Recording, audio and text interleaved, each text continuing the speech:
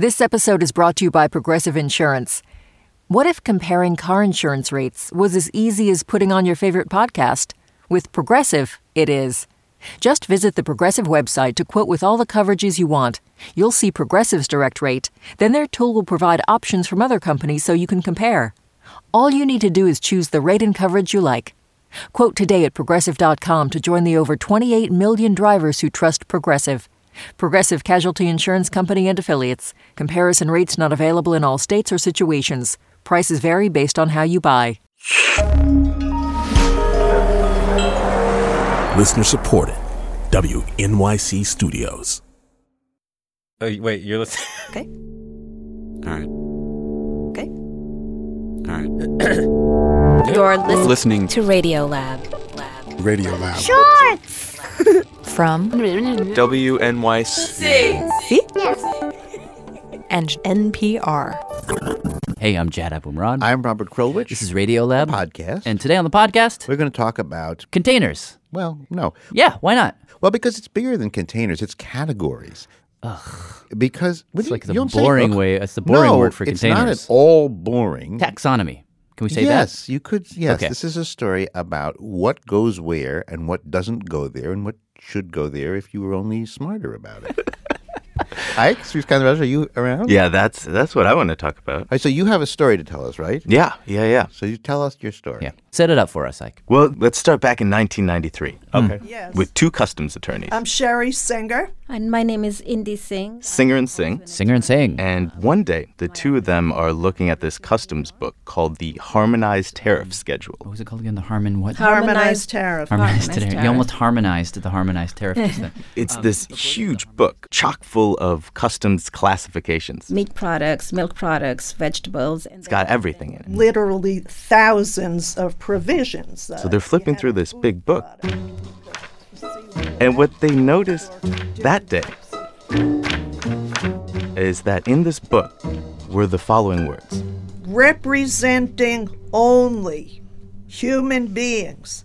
They saw this fateful phrase right next to the word doll. Under the harmonized, a doll was something that represented only a human being. A doll represented a human Only being. a human being. Only a human being. Yeah, it could not be any other creature but a human being. So Barbie is a doll. Right, but here's the thing. In this big book, right next to dolls, is this whole other category called toys. Toys. Which covers Things like monsters, robots, angels. basically anything that isn't only representing a human.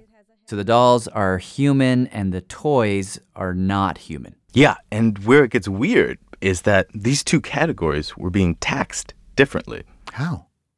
How differently? 12% for dolls and 6.8% for toys. Really? So getting a Barbie doll into the country would be more expensive than like importing a Transformer or something? Yeah. Why? I assume it was because there was a domestic industry A domestic doll industry. that wanted and needed protection. Do you think there was a powerful doll lobby?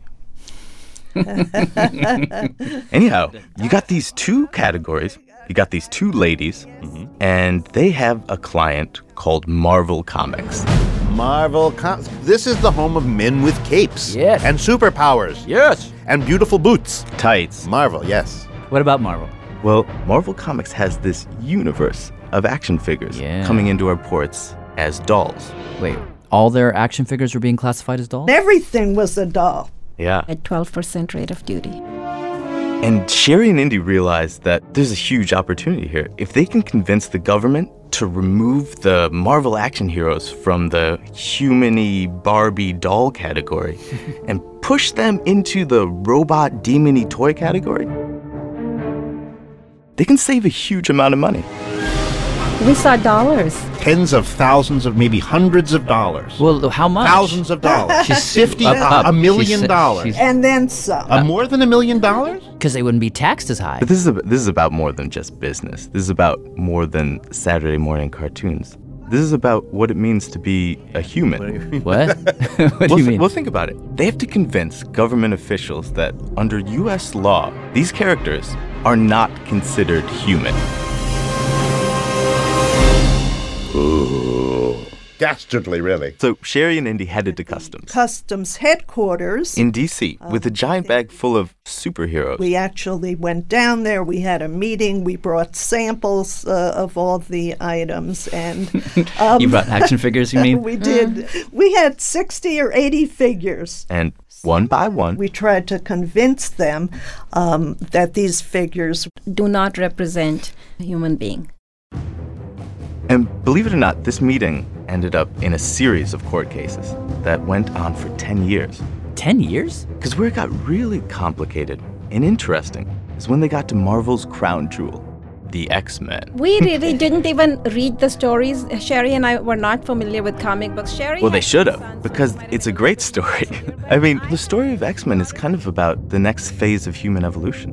Regular parents having regular kids, but some of these kids, around their awkward teen years, start to develop these strange mutant powers. So the story is humans who mutate. Yeah, well, that's what makes this so legally tricky. I mean, are these characters still human, or have they evolved somehow out of humanness into something entirely different? Now, the government says that all of the imported action figures, they are representations of human beings if they have things like a head, right, a mouth, eyes, nose, hair, arms, torso, breasts, muscles. If you look at any of these guys, Cyclops, he has all the basic elements that are the government's definition of a human being. And what do you say? Well, eventually, to make their point, Sherry and Indy pulled out a blue furry guy that X-Men fans might know as Beast. We can look at Beast. This is one that we won early on. Well, he's called Beast.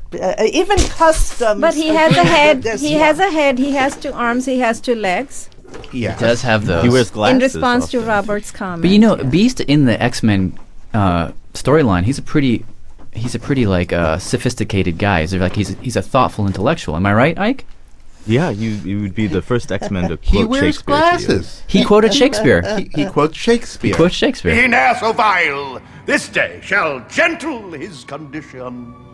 And men in England now abed will count their manhoods cheap.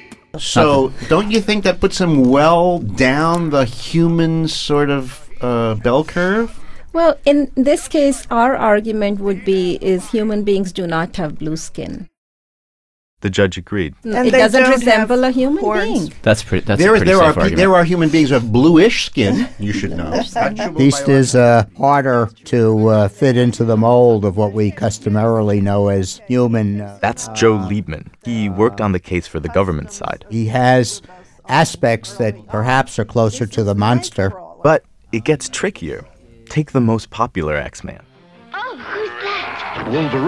Wolverine. He's got muscular arms and legs. He puts on a coat and a flannel shirt, and he's a logger. Sure. But the eyes, they just didn't look human. And that's what our basic... and the claws also. And the claws. Metal claws. Razor-like adamantium claws. And in the story, a mad scientist implanted them in his arms under his skin. Right. But that just means he's a guy who had a little augmentation. No? Well, he's developed something we don't know to actually exist.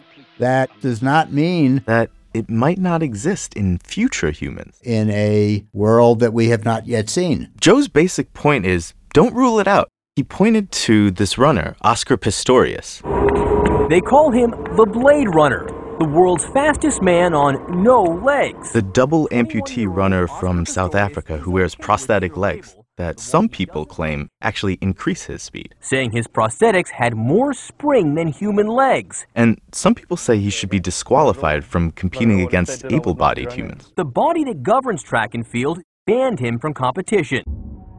Well, forget about augmentation. What if we're just talking mutation? I mean, as a human, we have about 20,000 genes. And if one of them just gives you claws, that doesn't mean that the other 19,999 genes are keeping you pretty much in the human classification. I studied, my undergraduate degree is in microbiology and biochemistry. Oh. So I know that We have mutations going on in our body Yeah, constantly. So we're all mutants. But in common language and in science fiction, when you use the word mutant, She says you mean something or someone that's disfigured, alien, that's no longer like us. So, colloquially, if Marvel calls the X-Men mutants, then they are not human. On the Wolverine case, did you win or lose? We won. We won.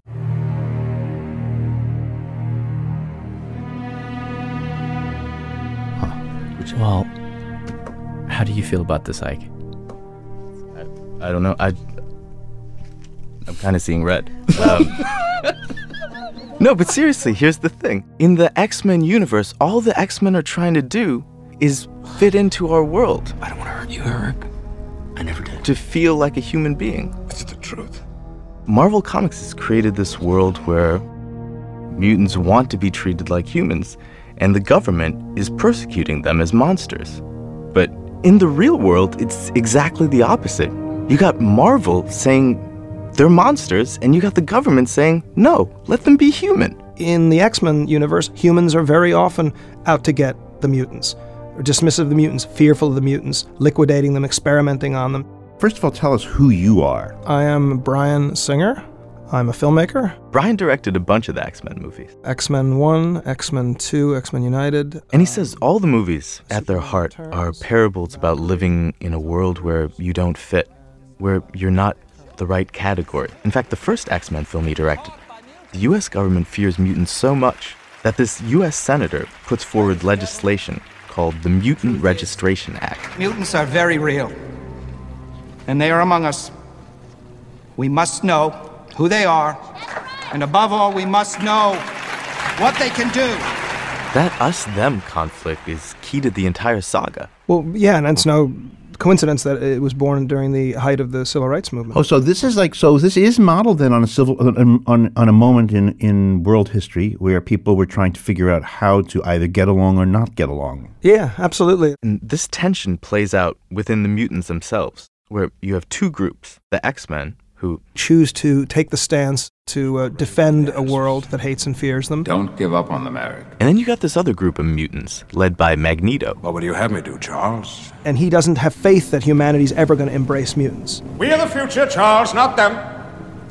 They no longer matter. He saw that what happens when you're different is you get rounded up. Experimented on, eliminated. And you're gassed. It's interesting to hear you describe that, because when I walked out of the most recent movie, I felt such a strong, maybe a stronger connection with Magneto after you saw what he went through. Yeah, you see the intimate victimization of him, and you root for him because he's ultimately facing a monster. And when he was making these movies, he had that monster of intolerance and prejudice on his mind, and it was actually pretty personal to him. Well, there's a photo album my family has, and it starts in the 20s. And I was looking through it, and I recognized the lineage. And then there were a few pages of just these portraits of different people. I didn't know who they were. And I said to my dad, I'm like, who are these people? And my dad goes, they're all gone. They're the ones that are gone from Poland. They're just all gone. They're erased. There's no records. There's no property. There's no nothing. So he doesn't even know their name? No. We just know that they're people that were part of the neighborhood and the family in the 30s that never left Poland like my grandparents did and disappeared. Well, I know this sounds pretty heavy for a comic book, but over the years, the X-Men have been a stand-in for, well, first the civil rights movement of the 60s, and most recently, the story works as an allegory for gay rights. In fact, in X-Men 2, we actually had a coming-out scene. In the scene, this kid, Bobby Drake, he's hiding some of the X-Men in his parents' house. And then his parents come home and find him with these strangers. Aren't you supposed to be at school? Bobby, who is this guy? And he is forced basically to show his parents that he's a mutant. There's something I need to tell you. Everyone takes a seat in the living room, and Bobby, using his special mutant powers, he freezes a little cup of coffee.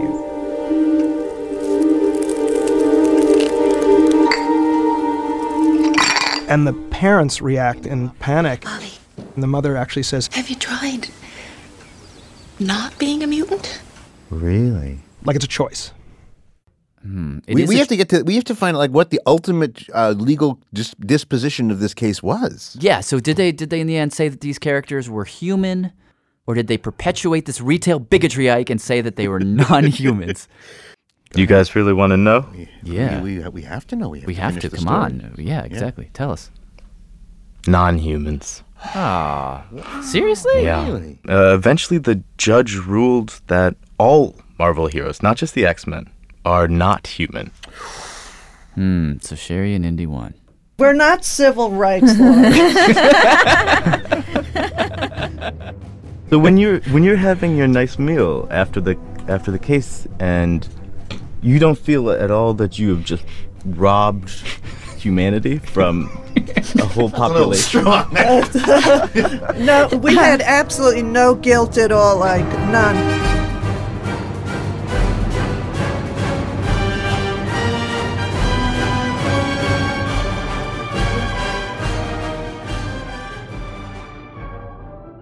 Wow. Well, thank you, Ike. You're welcome, Jeff. That would be Ike Sriskandaraja, our reporter on this story. We also had a fine producer, Matthew Kielty, who has just left us for greener pastures. Thank you, Matt.